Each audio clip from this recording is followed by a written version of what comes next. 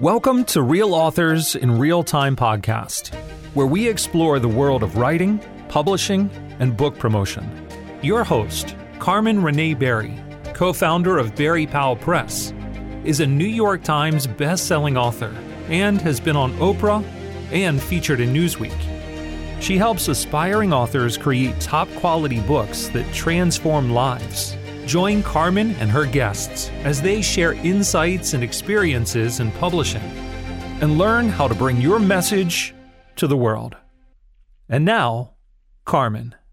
Well, today I get to introduce one of my favorite people in the whole wide world. Wow. And that is Abigail Dingler.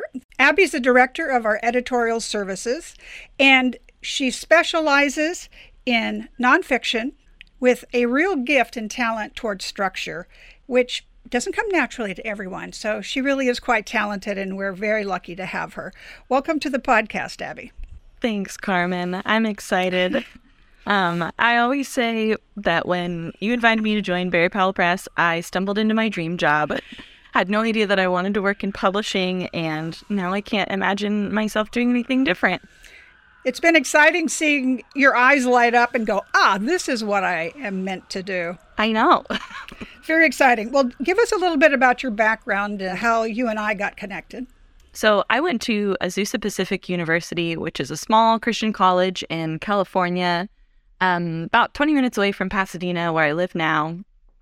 And while I was a student there, I worked at the APU Writing Center, which I just adored. And it was a really great place to start because I would have sessions, like 30 to 45 minute sessions with these students who would come in back to back, and all different types of like majors and classes and types of essays or types of writing. I would sit down and I would have to, they would usually say like, I just need help with my citations, or can you just check my spelling and things like that. But basically, in a very short time, I had to diagnose what the problem is. And I could usually see that there were bigger problems that were taking place. And so that's a challenge for a writing coach. But we had this really great tool called the 10 Writing Priorities by Diana Glyer, who is now an author who I get to work with, which is insane, incredible. And basically, this tool helps us evaluate what are the most important things and putting the first things first. So before we proofread, we're like, is it answering the prompt? Or, some of those slightly more important questions. And basically, it created in my brain this paradigm of being able to look at a piece of writing and kind of perform triage on it. Like, I developed these little editorial spy goggles where I could kind of adjust the lens and I could switch between being able to look at the big picture layers and the small picture layers. This, I would say, equipped me for all the writing jobs I had after college, including when I started editing for the Carmen Renee Berry. For those spy goggles, yeah, it's absolutely accurate because an editor has to be able to see a piece of writing from the top down or inside out or however we want to imagine it. And most of the time, we just see it on a one level. We just see, okay, this is a piece of paper. It's got writing on it. I just need to make sure my grammar and spelling is good. And that's not the situation. And for those listening, it doesn't matter if you're going to be writing a proposal for a traditional publisher, or you're going to self-publish, you're going to have an assisted self-publisher, or a hybrid like us. Being able to edit your material in layers is going to make a huge difference on how editors and acquisitions editors are going to view your manuscript and your proposal. So let's get into this, Abby. Why don't you tell us what you experience here with our new authors? So I think that the biggest misconception I encounter about editing, and I get this a lot because every time someone asks what I do, I say editor. I work for a publishing house, and with our authors and with strangers, with my relatives, probably still with my parents, I still get kind of the same answer every time, which is like, oh, well, don't judge my emails because I don't really know how to use commas. And it's like everyone thinks that editors are just these red pen wielding grammar Nazis who are out to judge all of your emails because you wrote who instead of whom.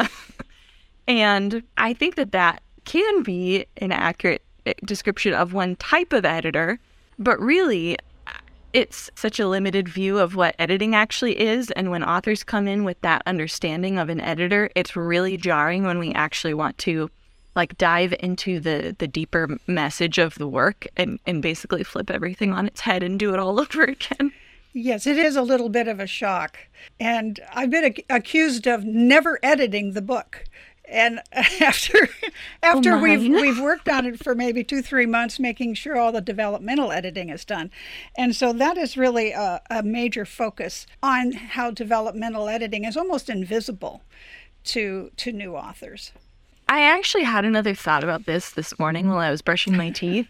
I was thinking about how we all know that an editor's job is to make writing better. But I think the misconception about what an editor does really comes from the misconception about what it takes to make writing better and what it takes to make good writing in the first place. I think that a lot of people think that good writing is just knowing all the grammar rules and getting all the commas in the right place, and being able to use SAT words. And when really good writing is having a clear message that you want to communicate and then being able to reach an audience effectively for that purpose. An editor doesn't just come in looking for problems, but they really come in trying to figure out what is the purpose of this piece of writing and how to help it reach that purpose. And don't you think this misconception has been taught to us in our educational system?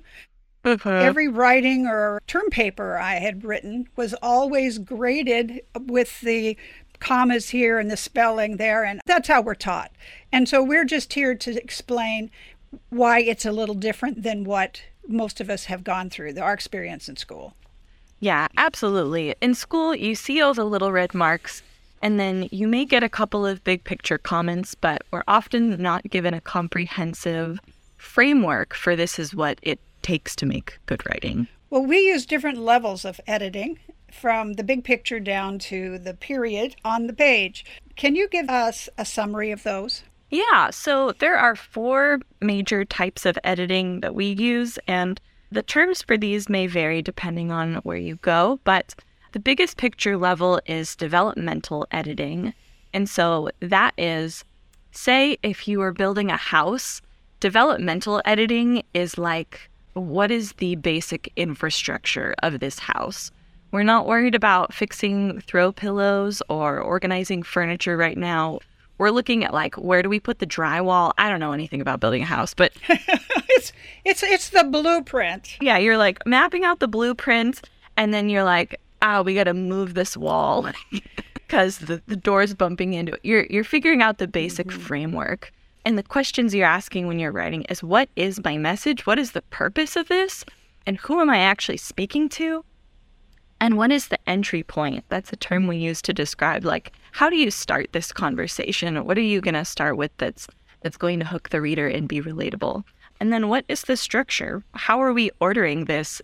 Is this what the reader needs to know first and second and third? That is layer number 1. Developmental editing, which is the biggest picture, and then moving in 1 layer, so take our spy goggles and zoom in, is content editing.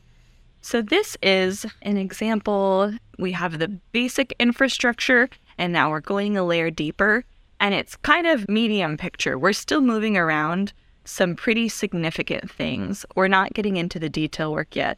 This might be I really like this chapter, but I don't think this opening story really illustrates the concept well. Is there something really significant in this chapter that needs to be explained that really hasn't been explained yet? So many of our writers are intuitive, and they think it in their head, but they don't write it on the page. And so content editing really is to see, did you make an intuitive leap? It's not just that you thought it, but did you actually write it on the page? Yeah, that is a big part of content editing. And that would be our second layer in. When we take our spy goggles and we zoom 1 more layer in, 3rd layer in is copy editing. And so this is taking what we've already written and figuring out how to make it sound better. So this may deal with sentence structure. It starts dealing with grammar, but it's really not just about correcting mistakes. It's really about making the writing more elegant and clear, making sure there's a good rhythm, making sure each sentence is clearly connected to the next and each paragraph is clearly connected to the next. It's really about making the writing sound better, but you're not changing anything about it fundamentally. And a writer can go through and copy edit themselves, but any publisher that you go to should provide copy editing services, because you really just need another perspective to make sure that things are clear and make sense, because it's not always clear to us.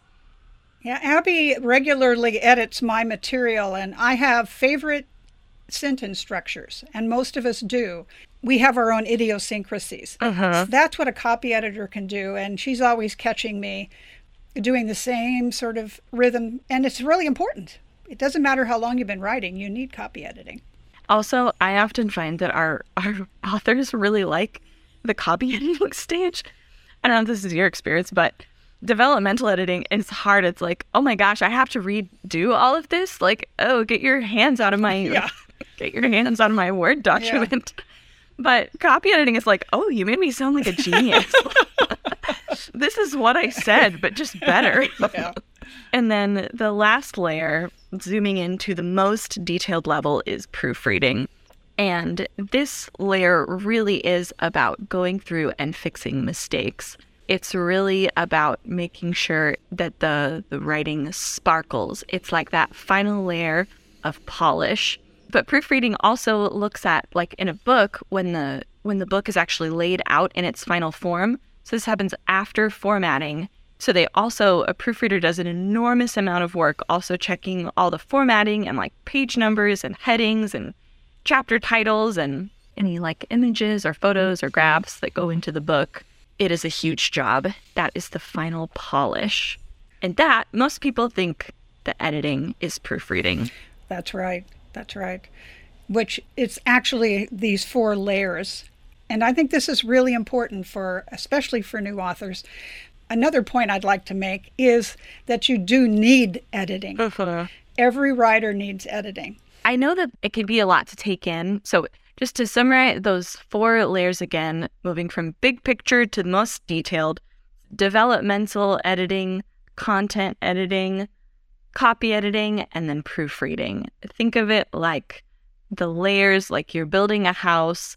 You're moving from setting the foundation to arranging the throw pillows, but you can't arrange the throw pillows or the silverware in the silverware drawer until you get those bigger picture issues worked out. And every single author I've worked with has said, I absolutely could not have written the book that I wrote without going through this process. Even if it was grueling, and even if at times like, what are we doing? Where are we going? The end result, it's like holding the baby in your arms. And when other people acknowledge, your book really spoke to me, and our books are really gaining traction and winning awards, and it's incredible just to see the payoff of going through this process. It is a wonderful process. It's a hard process. And anybody who gets to work with you is very fortunate. So you're on Instagram. I follow you. How can other people follow you? I am. Thanks, Carmen. My handle is Abigail Stone Joy. Stone is my middle name, so that's a fun fact.